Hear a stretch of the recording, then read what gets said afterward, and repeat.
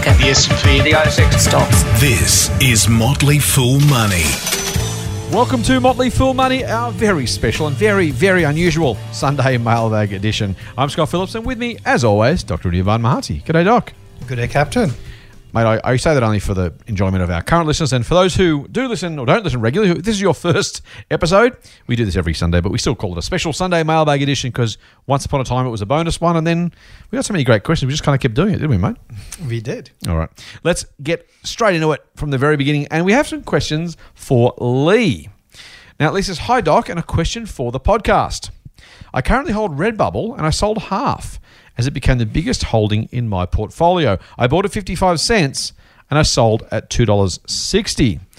Now, I'm not sure whether that might be a humble brag. I'm not sure there's actually a question coming from that, but there are some questions that Lee then subsequently asked, so let's go to those. Lee says, what sort of small cap stocks does Doc look at? Is it just tech and biotech stocks? So let's start there, mate. When you're looking for, so let me editorialize and you can then tell me where I'm wrong. You're generally looking for big winners. Hopefully the stocks will go up tenfold or more in value if you can find them. And by definition, that means expecting to buy Woolies or Commonwealth Bank or BHP with that sort of return.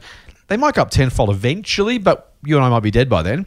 You're looking for the ones that have simply more explosive growth potential because they are small, because they're doing something new and different. And as they get to or towards maturity, there's just massive, massive growth left. Is that a fair kind of assumption of what Extreme Opportunities does, your service? Yeah, that's about right. I mean, we basically are looking at smaller companies that are fast growing. And is it only tech and biotech, mate, or are you looking outside that space? So there's no mandate that says that, you only have to find tech or biotech. Right.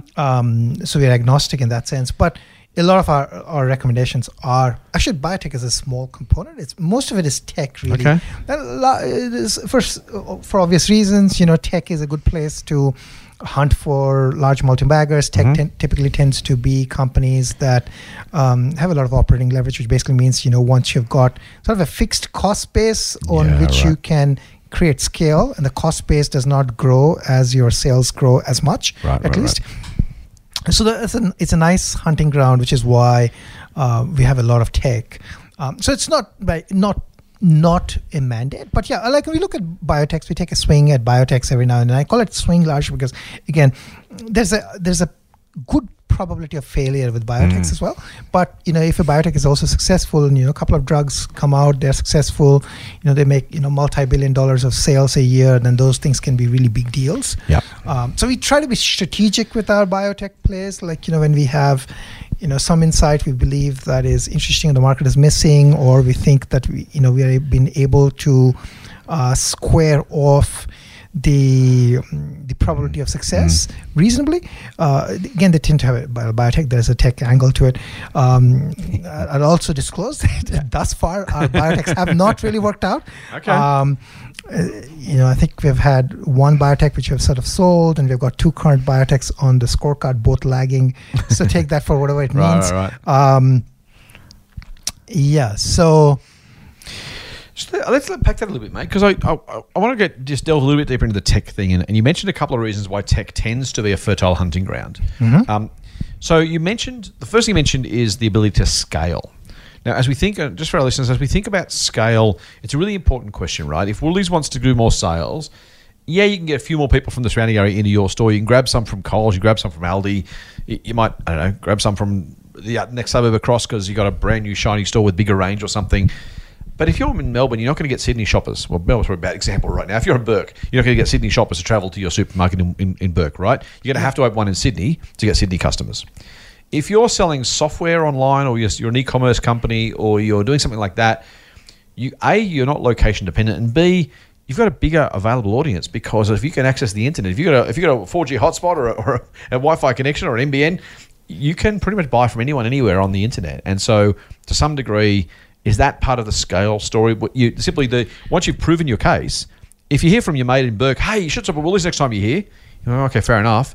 If your mate in Bourke says to you, mate, you got to jump online and shop at this shop, or if you're looking for a new human resource management software solution, here's a great one I'm using. Those things just are more, not even portable, just more accessible. The geographic boundaries don't apply to the same degree. Yeah, so for software companies, their world is sort of their oyster. If you're making tables and chairs and things like that, I mean, you have to put more factories or buy more wood. Right. It's just that software. You write the software piece once. I mean, this is like highly abstract, but you write the software code once, and the same software code can potentially help all the 8 billion people, right? Whatever 7 billion people that we have on the planet, right? So. So I think that's sort of the idea. The scale is possible. Most of the companies we look at are tend to be small.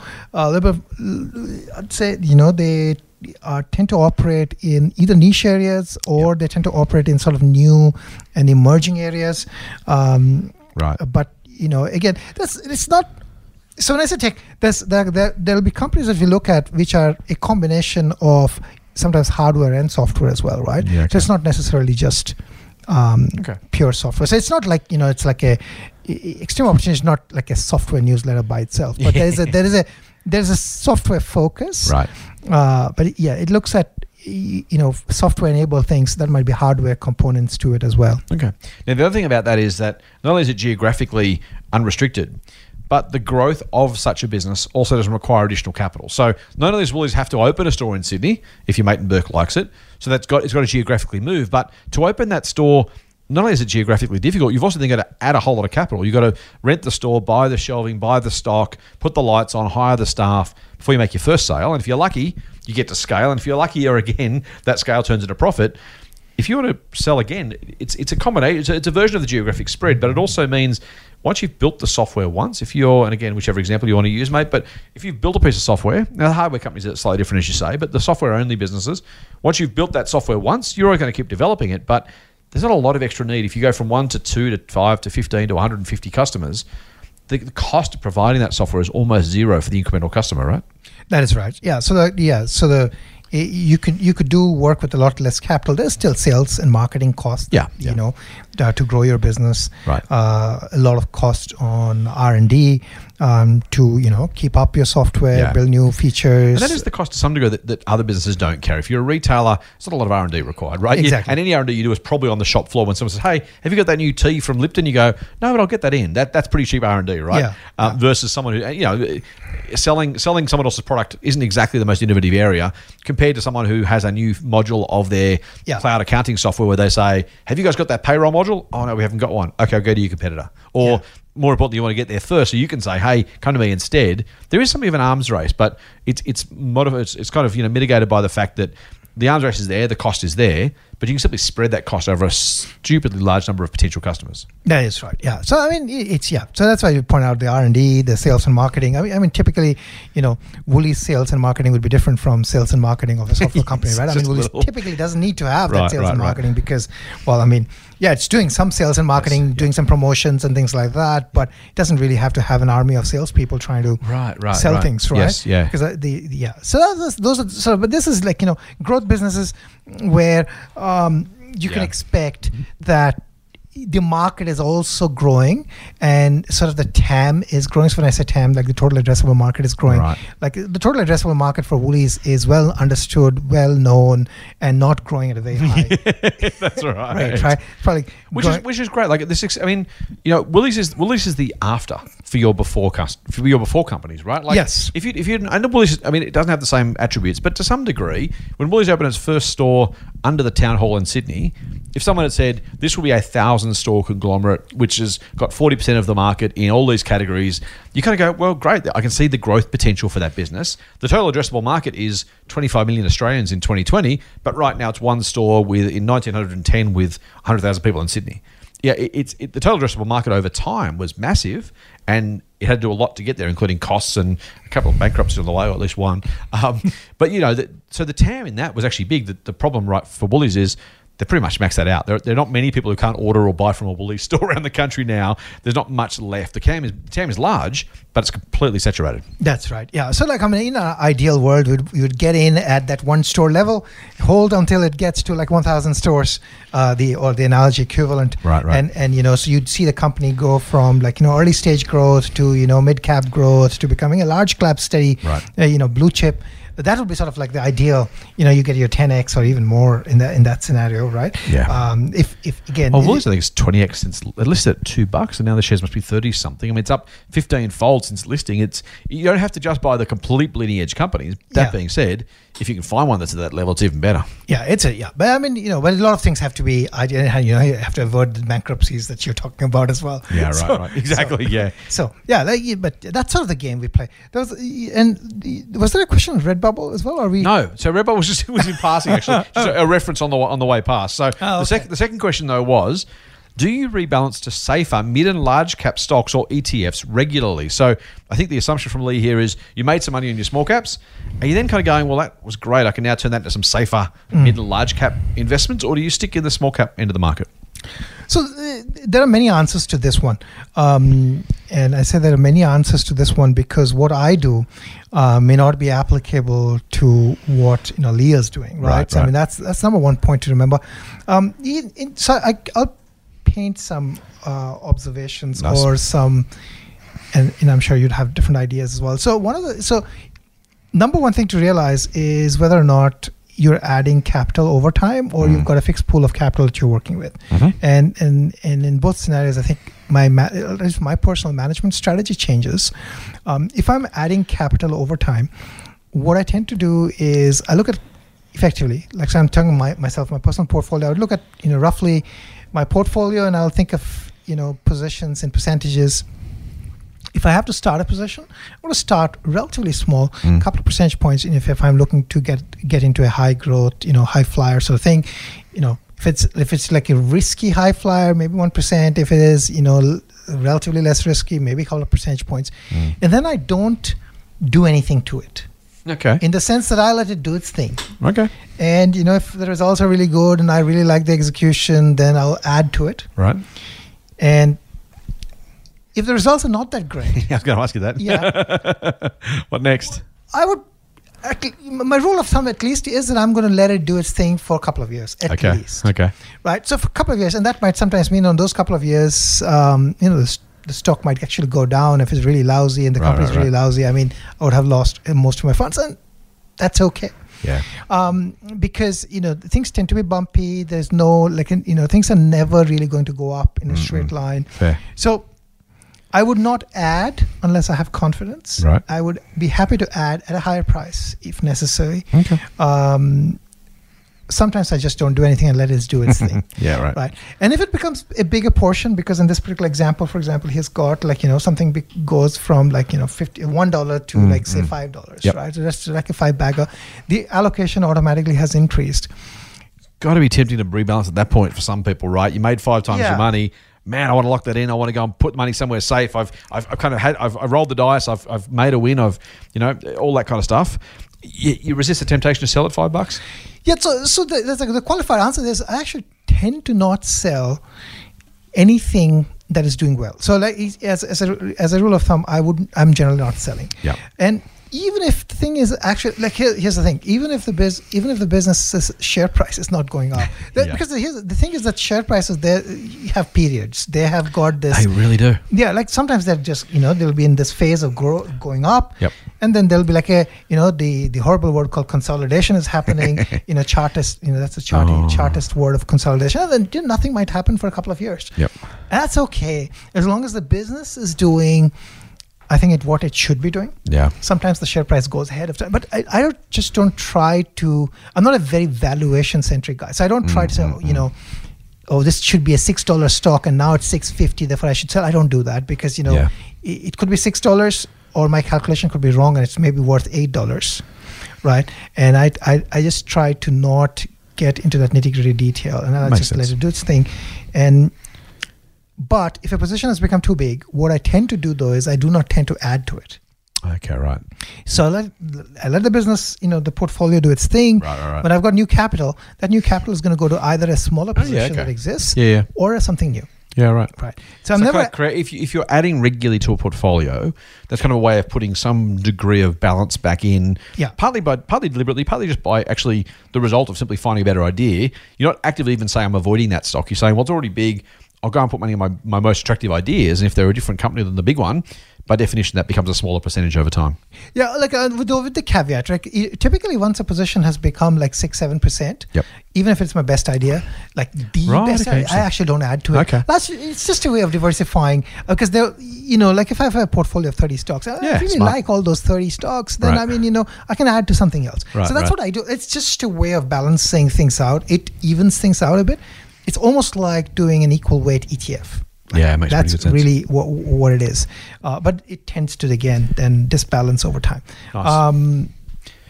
If I had a fixed amount of capital, I'll answer that very quickly. Yeah, okay. Then in that case I would trim positions, largely because I have no natural way of taking that weight away. So then then if a position becomes like 15-16%, then I would definitely trim a bit, largely because I just want to reduce the single company risk. Even however great that company is, there's always single company risk. Something could happen. You could have a fraud. You could have again, nobody knows when the fraud shows up because or the founder might die and the company might all of a sudden lose its value. Stuff happens, and for that reason, just try to have an upper limit there. In which case, I would be trimming. Interesting, mate. That makes sense. I like it. I have a similar approach to you, actually. So we invest in different companies from time to time, mostly different companies, actually. But our approach to actually portfolio is kind of the same. So I very rarely sell. I hate selling for a couple of reasons. One is that if I've done the work and done well picking the stock, they probably deserve some more rope, generally speaking. So the people say, it's already up, it started to come down, should I sell now or whatever? My best investments have been ones where I've simply let them do their thing and let them have their head. I've used this before. I'll give myself a bit of a kick in the backside. My worst investment decision ever was not a stock I bought. It wasn't a stock I recommended to our members. It was selling a stock that subsequently went up a lot. Domino's went from 6 to 13. I thought I was a genius. Sold out for a double. How good am I? You can't go broke taking a profit, right? That $13 then went to 70. So I literally missed out on what would have been very, very close to a 10-bagger because I took a double. Because and there were some reasons why there was some doubt. It wasn't just the price. I wasn't doing that. I know more than that these days. But what I did do was I looked at the slowing same-store sales growth and went, it's slowing a bit, and how long can this really keep going? And the price is up a lot, and maybe there's some risk. Maybe I'll take the money off the table. Well, it cost me and it cost our members a lot of money. So I want to call it out, give myself a bit of a whack for that one. But that's the problem. Right? If you find a good business, letting them do their thing, even if there's a short term, as you say, Matt, whether it's share price or even operational concern, generally speaking, just letting it, just make sure it's playing out. And yes, Domino's could go back to $6 in a worst case scenario, or maybe worst case obviously zero, but you know what I mean. But if I'd done that, I would have lost my double back to a single, and that would have kind of sucked. But again, the gain I missed, the sort of 7 or 8-fold gain I missed, would have paid for another 7 or 8 complete disasters just by letting quality businesses do their thing. So I sell it very slowly, as do you. In terms of rebalancing or in terms of kind of portfolio management, I'm the same. I don't think, I don't have ever sold for portfolio sizing reasons, ever, I don't think. Now, again, like you, I'm adding money regularly, so I have part of a solution for that is just simply I've been able to add money, which has helped to do that rebalancing. I'm super comfortable with large positions that are volatile. I will say outright, corporate travel management was my largest position. It is no longer my largest position because the share price fell by 70%, 60%. That hurt financially. It hurt emotionally. But overall, I did much better doing that than actually trimming other stuff as I've gone. So there's horses for courses. And for most people, they should be trimming. As you said, they should be holding single-digit probably percentages as their largest positions. I'm just a different sort of investor. I've got a very, very high tolerance for volatility. But for most people, I think it makes sense. Rebalancing that for the sake of it, that's a tough one. And I certainly wouldn't reinvest outside my investment style, I have to say. Now, you make your own call for you, Doc. But if someone is following your advice and buying a diversified group of small caps to try and maximize their returns, taking money off the table from a successful strategy to go into a mid or large cap ETF would be fine. You'll do okay. But the strategy that got you there is probably one worth continuing unless you think the strategy no longer is relevant or no longer works. Yeah, I agree with that. I was going to actually say, while you were talking, I was thinking about something. People say selling is hard. And that's actually true because making good sell decisions is difficult. So but if you think about, if you grade what is hard in investing, I think buying is hard. Yes. selling is harder. Yes. The hardest thing is actually holding on. Yeah. Right? That's right. Because I think that's right, actually. That's actually the hardest thing. Is just holding on to the stuff. The illusion of activity makes us feel so much more in control, and in a way that we're doing something, we're making a decision, we're taking an action. Watching and having that kind of play on your mind over days, weeks, months, years is tough. Yeah, it's just the fact that like if you have a position, like let's say use Amazon as an example. Suppose you bought Amazon shares at like $100. Yeah. Now they're like $3,000. Yeah. So that's a 30x, right? And then if you had put any half decent amount on it, like even if like a couple of $1,000, well, that's a lot of money. Yeah, that's right. Now, the mind will basically say, well, what if all this gain got cut by 20%, 30%, and that really makes holding hard, right? Yeah. But you could have asked the same question when it was 2,000. You could have asked the same question when it was 1,000. Correct. Right? And that's why I think holding is really, I think the most successful investors are the ones that actually learn how to hold. Yeah. And this is like, I'm not saying I'm perfect. It's just really tough. That's hard. It's a really tough journey. Yeah, it's hard. And you can always find an excuse to make yourself look smart that I sold because of this reason. And then you can always say that I have a thesis and I sold because of my thesis and therefore it's okay. Yeah. I think it's just so true. It's just this selling is hard, but I mean, holding on is just really, really difficult. It is. The next question from Lee was, once a small cap pays off, do you take some profit and reinvest in other small caps? We've answered that, I think, Lee. Generally, no, unless there are specific portfolio concerns. And Lee says, podcast is an easy listen. We might get Doc on TikTok if Microsoft purchase it. What do you reckon, mate? Is the door open slightly? Well, here's the thing, though. There's a little bit of a technicality to it, right? The technicality is that Microsoft is buying, there's a big if, TikTok America. Now, the question is, if I sign up to TikTok, am I signing up to TikTok Australia or TikTok America? Because as far as I know, TikTok Australia is not owned by Microsoft. All right. So if Microsoft gets TikTok America, maybe Apple can buy TikTok Australia. I can't for the life of me work out how a network can actually be a global network can be split by country. I'm not sure. I don't know how that works. I mean, a network is by definition a global network. I don't even know how it's possible for that to work the way it works. I am not sure. You'd have to ask, Satya how that is going to work. I mean, I get that if you're in America and there's 300 million people, you probably don't need too many international bits of exposure. But in a globalized world, I don't know anyone who signs up to a network knowing for sure it's never going to be bigger than the country you're in. It's a little bit bizarre. Basically saying I'm going to have no American fans if I open a TikTok account. Apple have lots of American fans. Maybe they'll sign up with TikTok Australia because they want to get follow you. What's your first TikTok video, Doc Pete? What do you reckon? I'll do a buy, sell, hold dance. Is there a different dance for each buy, sell, hold? I don't know. I have to. Okay. It's really, it's hard stuff. I'm going to consult with my daughter. You heard it first, fools. Doc is going to join TikTok and do a buy, hold, sell dance. We'll hold him to it. If you want to see that, hashtag Doc's TikTok buy, hold, sell dance. It's a long hashtag, but I was going to use it, so I can do it anyway. There you go. Hashtag Doc's buy, hold, sell TikTok dance is the new hashtag if you want to see Doc on TikTok doing a special. Do they only dance on TikTok to do anything else, or is it all dancing?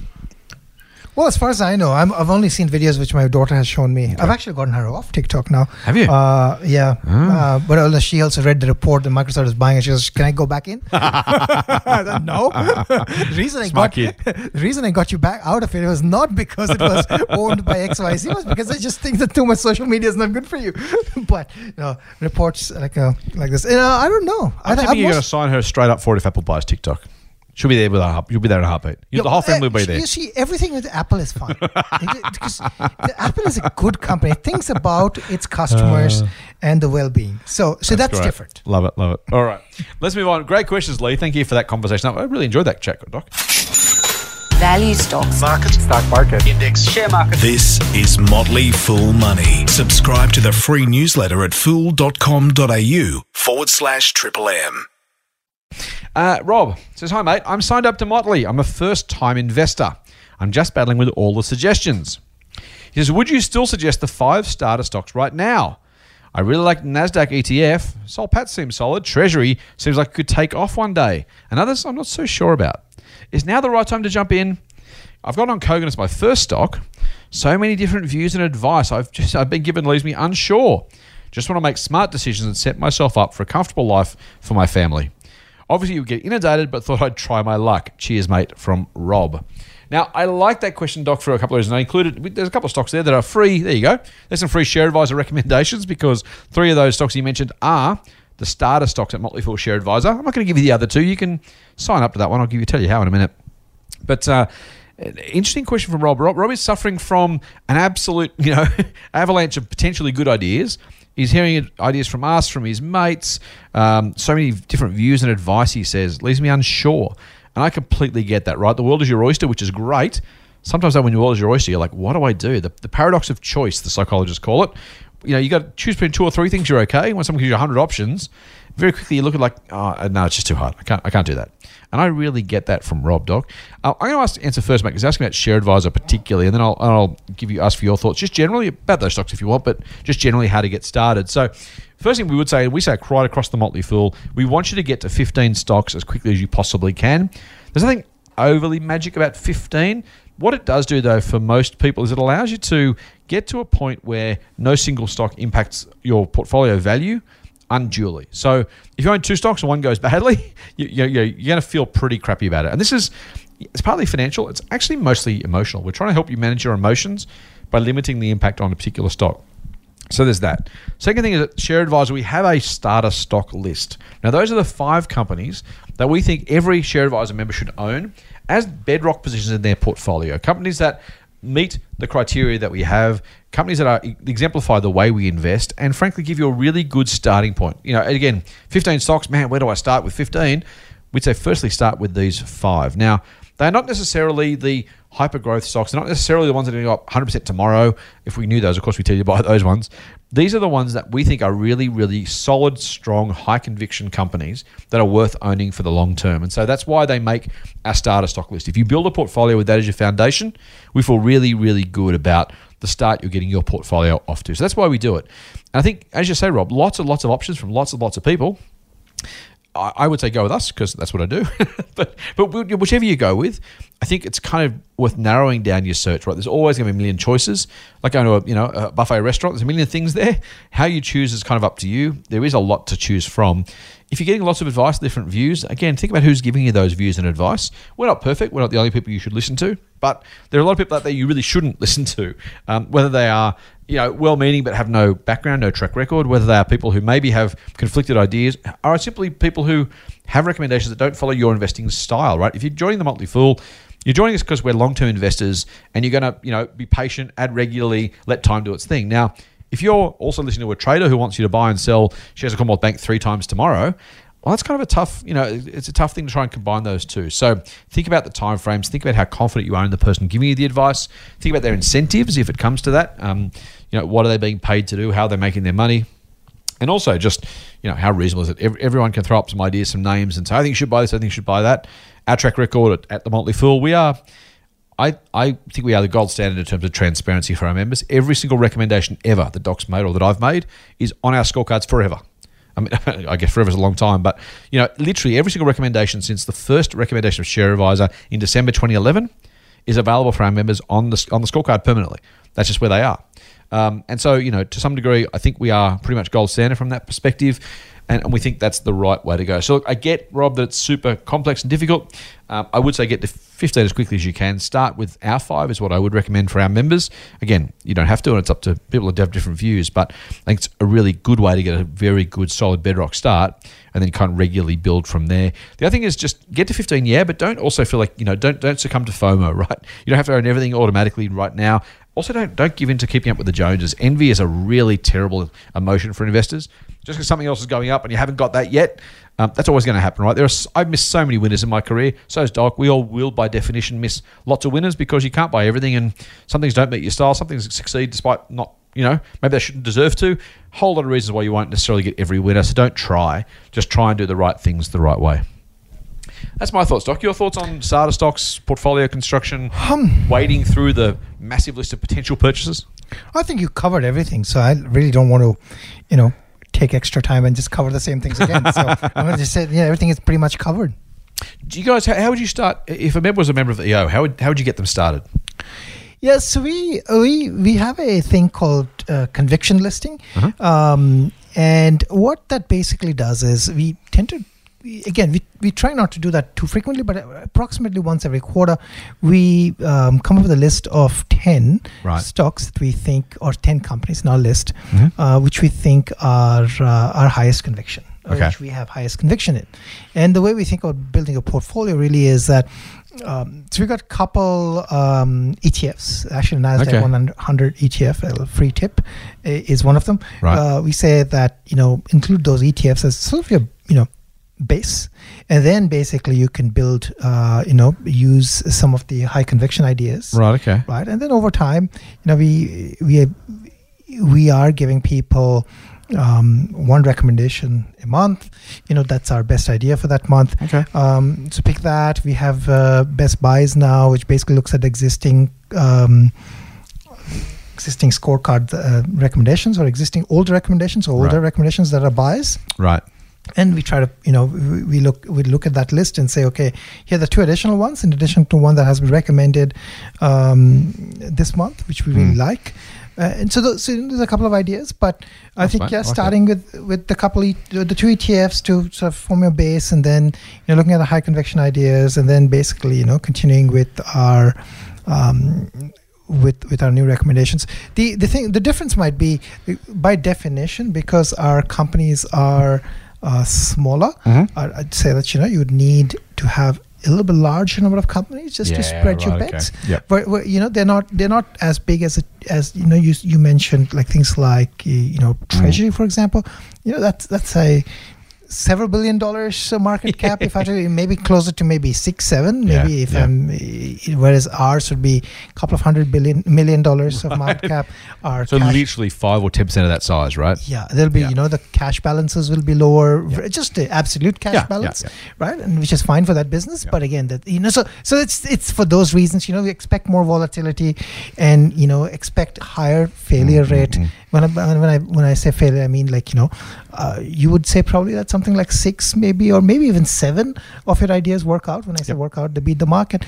Ours should be more like 4 or 5 that are going to work out. So I mean, so it's a little bit different. That's why I said use those 2 ETFs as a base, and then use our high conviction ideas, and then add. So it's a slightly different approach.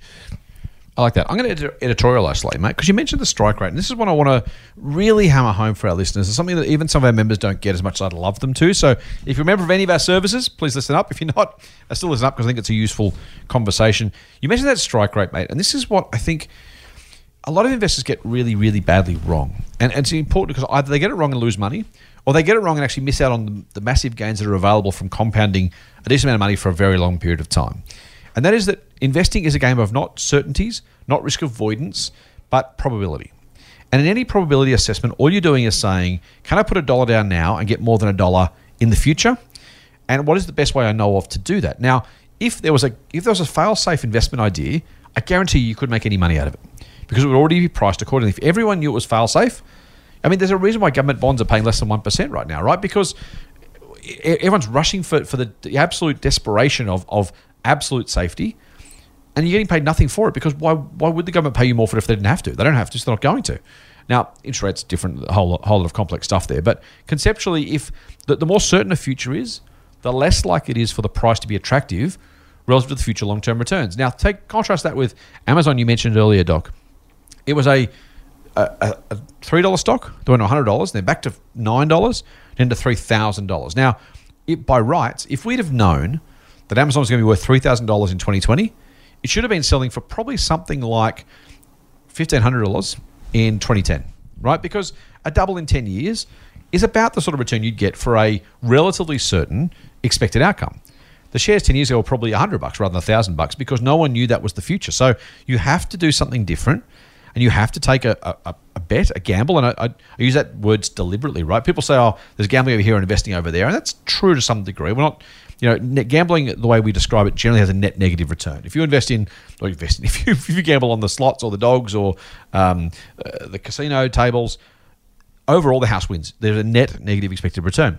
Investing, there's a positive expected return, i.e. the whole share market grows over time, so you should expect to make money investing. So there is definitely a difference between traditional gambling games and investing, but the same kind of probabilities apply, right? We're looking at a whole lot of ideas, and Doc's saying, right, each of these ideas, he's saying, so let's say it's 5 out of 10 for Docs, right? He's effectively saying half the time, I'm going to get my investments wrong. But each of them individually has a very good chance of being a better than average return. So you're playing that game of saying all of them as a group have done very well. The scorecard is soundly beating the market as we speak. No past performance, no guarantee. Let me say that for the lawyers. But that's the way we invest. We're looking for ideas that we think have really good long-term potential, knowing that we'll get some wrong because there is no certainty in life. And all we have to do is do that. And when I say probability, you say, okay, if I put down $1 on all these ideas, am I going to have more than $1 on average over the long term? If the answer is yes, then you're doing it the right way. Not will every company do more than that, but will, on average, I have more money than I started with, and hopefully, at a greater rate than the market growth. But that's kind of exactly what we're trying to do. So don't fall for the whole everything's got to be right. Otherwise, you won't invest in anything because you can't have any certainty at all. You end up buying bonds at 0.8%, which frankly is not going to do anything for you. And equally, don't speculate stupidly in stuff that, everything's a lotto ticket, right? Every gold miner, every biotech, Docs, we talk about biotechs, every biotech is a potential winner. If they do this thing, then they will make a fortune. Absolutely. But the job for us is to say, what is the likely chance of success and how much do I get paid if it succeeds? And when Doc's strike rate is lower than mine, he's saying the chance of success is low, but the amount I get paid when I succeed is so much higher that it's worth taking that approach. Otherwise, of course, you take a 7 out of 10 rather than a 5 out of 10 if you had the choice. If the returns were the same, of course, you'd be more accurate. But if the returns were much higher and you had to trade that off with a couple of percentage points of lower strike rate, in other words, if you were right less often, but when you made a heap more money, then of course you should do that because the probabilities, the maths works out that's how you get outsized returns. Is that fair to say, mate? I think so. I didn't mean it to be a rant, but it's one that really drives me a bit nuts. Even some of our members say, well, you guys should be more often. I'm like, could we be? I don't know. But if we just went with the safe, obvious stuff, if we were right more often, but the average return was lower, I don't think we'd help anybody. That's right. What we're trying to do. So it's an important distinction. Now, speaking of our members, Gina sent us a note, and Gina hasn't really got a question, but she's got a comment to make, and I kind of liked it, so we're going with it. Also, a tip for you out there using iTunes. Someone tells us that the iTunes thing is working a little bit better now, but we have had some iTunes issues. So just put that on the table.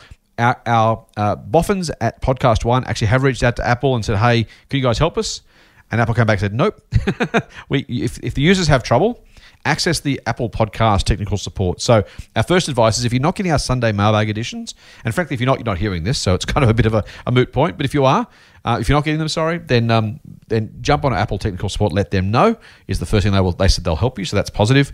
But Gina says, I can't think of a better way to start my weekend. I run and listen to your podcast. I love the banter. Thank you, Gina. I never miss the Sunday mailbag on iTunes. I simply unsubscribe and resubscribe before I can tie up my laces on Sundays. The podcast is ready for my run. There you go. So that's a win. Thanks to the company, I couldn't run as fast or far or have the insight and success with investing without you both. And that's Gina. Gina, thank you. That's incredibly kind, mate. Really appreciate that feedback. When she says far or fast, she's trying to outrun us. She's trying to get away from us. Do you reckon? Is that why she's running far and fast? Again, very, very nice of her to say all those things. It is, isn't it? And hopefully we are helping her. Giving her some incentive to run. Yes, run faster. some incentive to run. Maybe she wants to get over and done with. Maybe it's like if I get home before they finish, at least I don't have to listen to the rest of it. Maybe that's it. Gina, very kind, mate. Thank you for listening. Another Rob, mate, a different Rob this time, and a question about international purchases. Now, I don't have a strong view on this one, but I'm hoping you might have some thoughts. Rob says, question for the podcast. I was looking at purchasing a company that's listed on the London Stock Exchange and the Euronext Amsterdam Stock Exchange. As an Australian investor, on which stock exchange should I buy the company? He says the company is Pershing Square Holdings. He says also, what are your thoughts and comments about their new SPAC, Special Purpose Acquisition Company, I think, SPAC listing in the US? I know nothing about Pershing, but unless you know anything about Pershing, we'll leave the SPAC question alone. Would you buy on the London Stock Exchange or the Euronext Stock Exchange, or does it not matter? Well, it shouldn't matter technically because it's effectively you're buying a share in the business, and there should be effectively the same portions of the same share or pieces of the same company that you're buying. Some shares are listed here, some shares are listed there. I mean, I would use probably that exchange from which I can buy at a cheaper cost. Yeah, that would be my. I'll point out a couple of things. Many exchanges have interesting rules. Like I once bought an international stock listed at an international exchange, and they had a rule that you had to buy in bundles of 100. Ah, there you go. Yeah. Then they also had a stamp duty associated with buying it. Right. Right. And then they had a registration fee. So I did not know. That makes you 3 times. I said, okay, so there's a transaction fee that you pay to the broker, then there's a registration fee, and then you pay some stamp duty.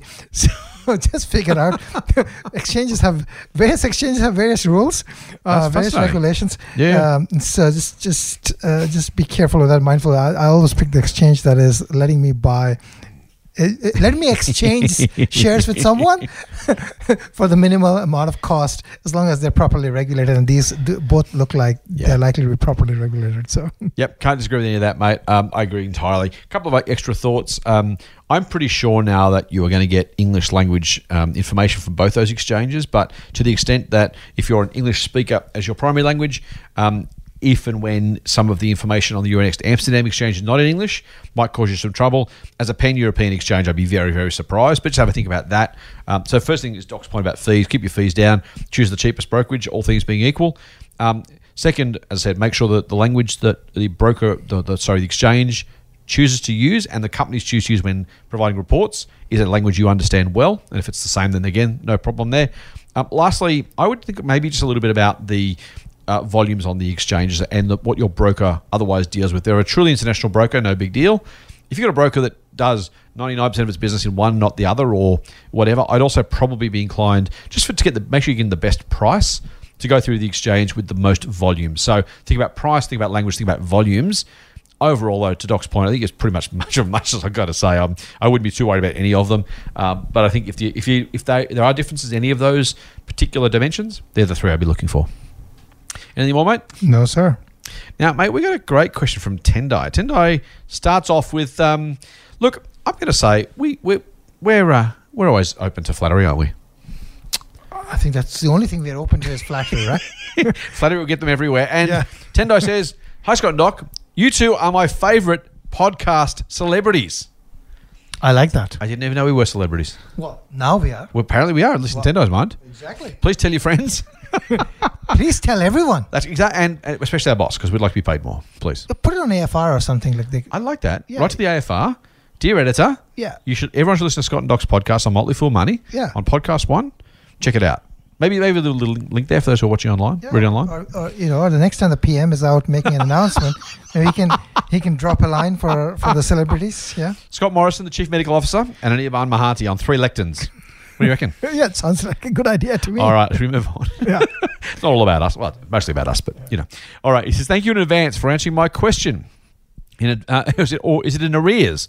Since the podcast is recorded on Thursday and the special mailbag is unleashed on Sunday. The mind boggles. I have a 2-part question on how to deal with dud investments. What he calls zero baggers. I like that. Before I discovered the Motley Fool, I bought shares in a particular company, which turned out to be a bad investment, and the company went into administration. Oof. The shares fell by 86.09%, and the company was suspended from trading. I eventually discovered the Motley Fool and changed my approach to investing. Since changing my approach, I've seen some pretty solid returns across my portfolio, ranging from 13% to 246% across individual stocks. That's pretty good. We're happy with that. However, when I log into my trading account, I can still see the 86.09% loss from the dud investment on my share portfolio front screen. It also dilutes my portfolio's total return, which I can see at the bottom of my screen. Would love to get your thoughts on the following.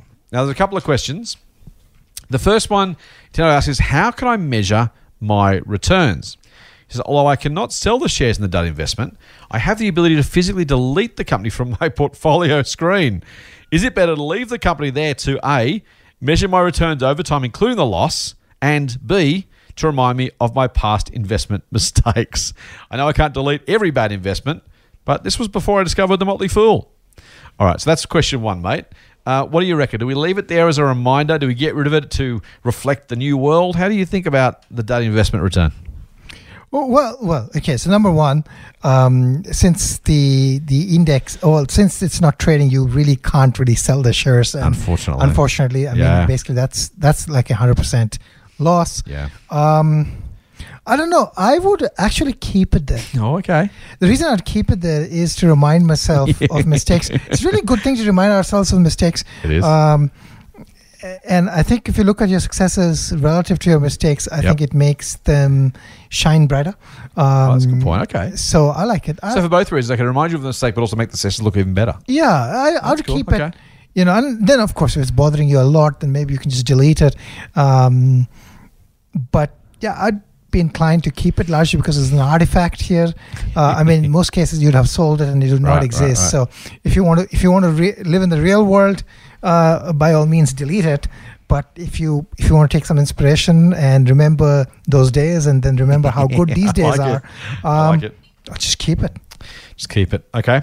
I actually agree with that, mate. I would keep it for a couple of reasons. I think there's actually value in being intellectually honest with yourself anyway.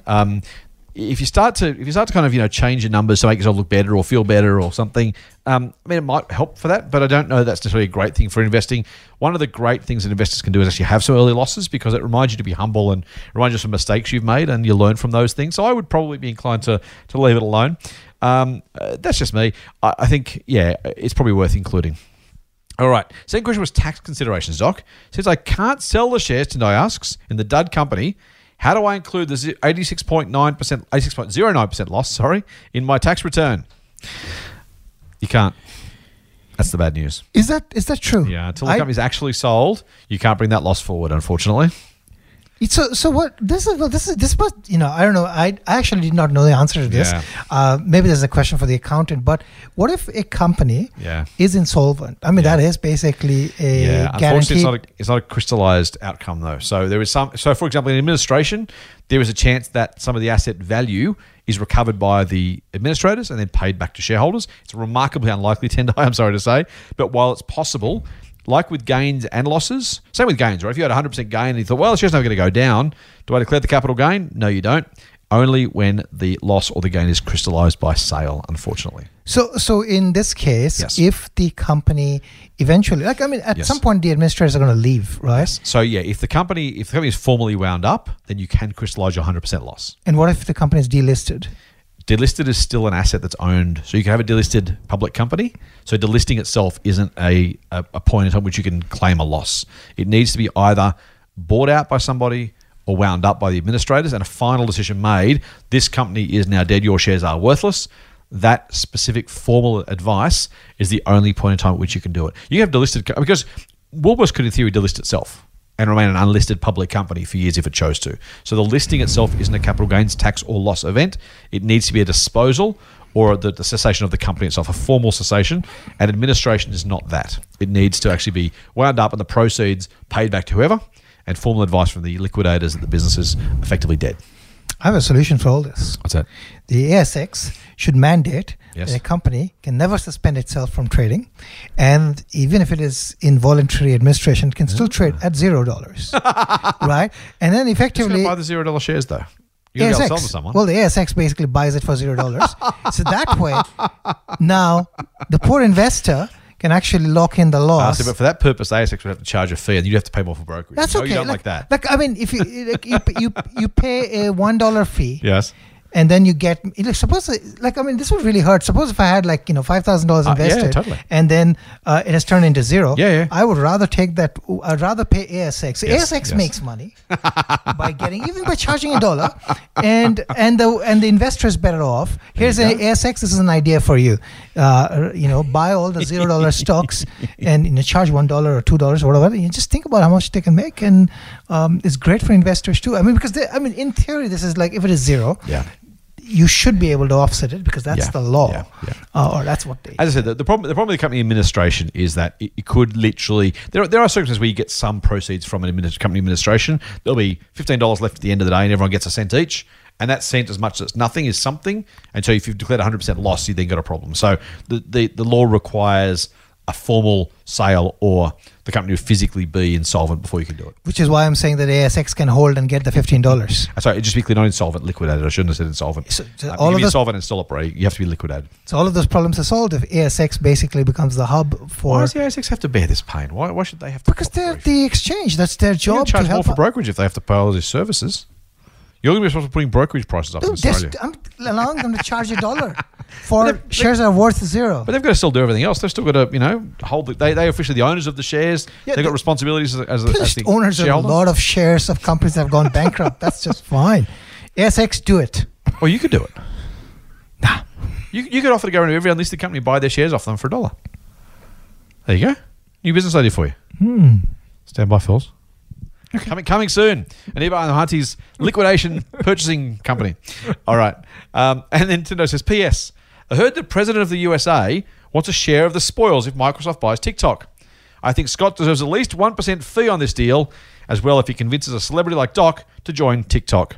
# full on. What do you reckon? What am I getting out of this? Like, everybody's making money. You're going to be an influencer, mate. They make a fortune. Like, everybody here is making money. I see the president is making money. I see you are making money. I have no problem with that whatsoever. Like, the only person who's not making money is I refuse. I demand a share too. Mate, as a TikTok influencer, you can be a millionaire. No, first you buy wholesale dance. That's break the internet. That one. What I've heard is that if this is a $30 billion deal, I'll just take 1% of that. I'm getting 1%. You don't get 1% as well. Okay, fine. I'll even take 0.5. It's like 0.5% will do it. All right, mate. Last question for today. A question from Andy. He says, hey guys, Andy here. I've been listening to the podcast for the past few months and have just signed up for EO, Extreme Opportunities. I plan on using SMSF, though I have realised that Australian Super will only allow trades on companies in the ASX 300. I'm worried I miss out on the smaller companies recommended that might be the 10 baggers. Should I set up something else or accept what I can get through my SMSF? Love the podcast. Cheers, Andy. A couple of hashtags here. Hashtag stay strong, Doc. Hashtag Twitter is enough. Didn't James Bond say the world is not enough? How could Twitter be enough if the world is not enough? That's what I want to know. I love the support. Andy, why is the world not enough? Andy, you're a good man. You're doing the right thing. Keep it up. Now, yes. Extreme Opportunities. You are generally buying smaller companies. Yeah. They're almost exclusively outside the ASX 300, I would imagine. Are there any in the ASX 300? There might be. Like, here's what happens. Like, sometimes, like, we might have recommended companies that are, well, we do have companies that are actually within the ASX 300. Might even have some ASX 200 ones. But, fair enough. But most aren't, right? Huh? But most aren't. But most aren't. But over time, they graduate. So, I mean... But you don't want to wait till they've graduated, right? You want to get them when they're cheap. So what should Andy do, mate? Should he give it a miss and join Share Advisor? Or should he say, I'm going to find another way to buy these stocks? Yeah, find another way to buy the stocks. I knew you'd say that. I don't want to lose one of my small number of subscribers to you. Let's say I think there's some practical considerations here, right? I mean, I guess if you set up your own SMSF, you can do whatever. I guess it all depends on what the mandate of your SMSF is. Yeah. But again, the question really would be: is it worthwhile or not? That's again, how much capital you have, how much is going to cost for auditing and things like that. That's really something that a financial advisor or your accountant is able to answer. Otherwise, I mean, the other place to buy is be outside of Super, right? I mean, that's what I was going to say. The simplest place would be outside of Super. It's hard, right? Because, I mean, your Andy's employers obviously keep putting super contributions in, so that's the easiest money to get to. We talked about super a little bit on the last. Actually, we've got a special money hacks rant coming up, so stay tuned for that on Tuesday. Bit of a quick tease. You'll want to listen to that one. I get a little bit ranty. Look, money goes into super automatically, right? So you're kind of using a pool of money. You don't have to try and save yourself. It's harder to save money outside super often for most people, just because A, it's not automatic, and B, you kind of do see it first, so it's tempting to spend. But I agree. I think Andy, I got to say, I wouldn't. If you're relatively young and or a relatively small super, I think setting up an SMSF with very small amounts of money just to buy those stocks is probably not great. I love Doc's recommendations. He's market beating. You should buy them anyway. But the cost and hassle of setting up an SMSF to access them is probably prohibitive. As you get older, assuming you're a young bloke, maybe you're not, but assuming you are, you may be able to justify an SMSF, a true SMSF, and do it that way. Again, we can't give personal advice. I'd be loath to do it, mate. I know your stocks are great and I want people to buy them, but I think the cost and hassle, particularly with a low amount of capital, would probably eat up a decent portion of the gains compared to something else. So by all means, buy the stocks. Here's a challenge, Andy. Set yourself a budget. Give yourself a challenge to try and save some extra cash and use that to buy the EO stocks. I reckon that plus super. I mean, by the way, that's even better, right? Because if you can add more money outside super as well as buy great stocks, not only are you putting more money in, but you're getting better returns as well. That's a pretty good 1-2 punch. I reckon's a smart way to go. What do you say, mate? I agree. Now, I did say at the beginning that I would tell people how they could join Share Advisor. Now, just about EO, mate, but I'm going to, because I'm calling the shots here, I'm going to just change that if you don't mind. You don't mind, do you? No, I don't mind at all. I'll tell you, stay tuned, extra tip at the end. If you do want to join Motley Fool Share Advisor to get some of our starter stocks as well as some of our other advice, and we are currently beating the market, as I've said before, past performance is no guarantee, but it's pretty bloody cheap if you ask me, and you can join Share Advisor by going to a very special link only for podcast listeners. That is fool.com.au/SA podcast. We're looking for the best mid and large cap companies we can find, usually growth companies. Occasionally we go for a bit of deep value. We kind of fish anywhere the options are. We're coming up now, mate, on almost 9 years of market-beating performance. So I'm pretty stoked about that. I'm not the only person who's done it. We've worked with a massive cast of people, including a good self on Share Advisor way back in the day. Plenty of other people have worked on it as well. So as a team, I'm really, really proud of the results we've been able to deliver for our members. I fully expect to keep doing that. As I said, again, past performance is no guarantee. But if you want to join Share Advisor, and I think you would, for less than a cost of a cup of coffee a week, try saying that. Cost of a cup of coffee a week. It's not easy. Cost of 1 cup of coffee a week? That's what I'm saying. It's not easy, is it? Yeah, it's not easy. Join us at least we don't have to keep saying that. fool.com.au/SA podcast. And because I'm a nice bloke and I can't help myself, if, like Andy, you want to join Doc, there's another link which is very similar. It's fool.com.au/EO podcast. That's for EO for Extreme Opportunities, and you can join Doc and Kevin there, or join Andrew and I at SA podcast. fool.com.au/SA podcast, or maybe fool.com.au/EO podcast. If one is good, two's got to be better, mate. I was going to say, why I would never say, or. Let's just make it an and. I reckon you could buy both of them for less than the cost of Sydney cup of coffee.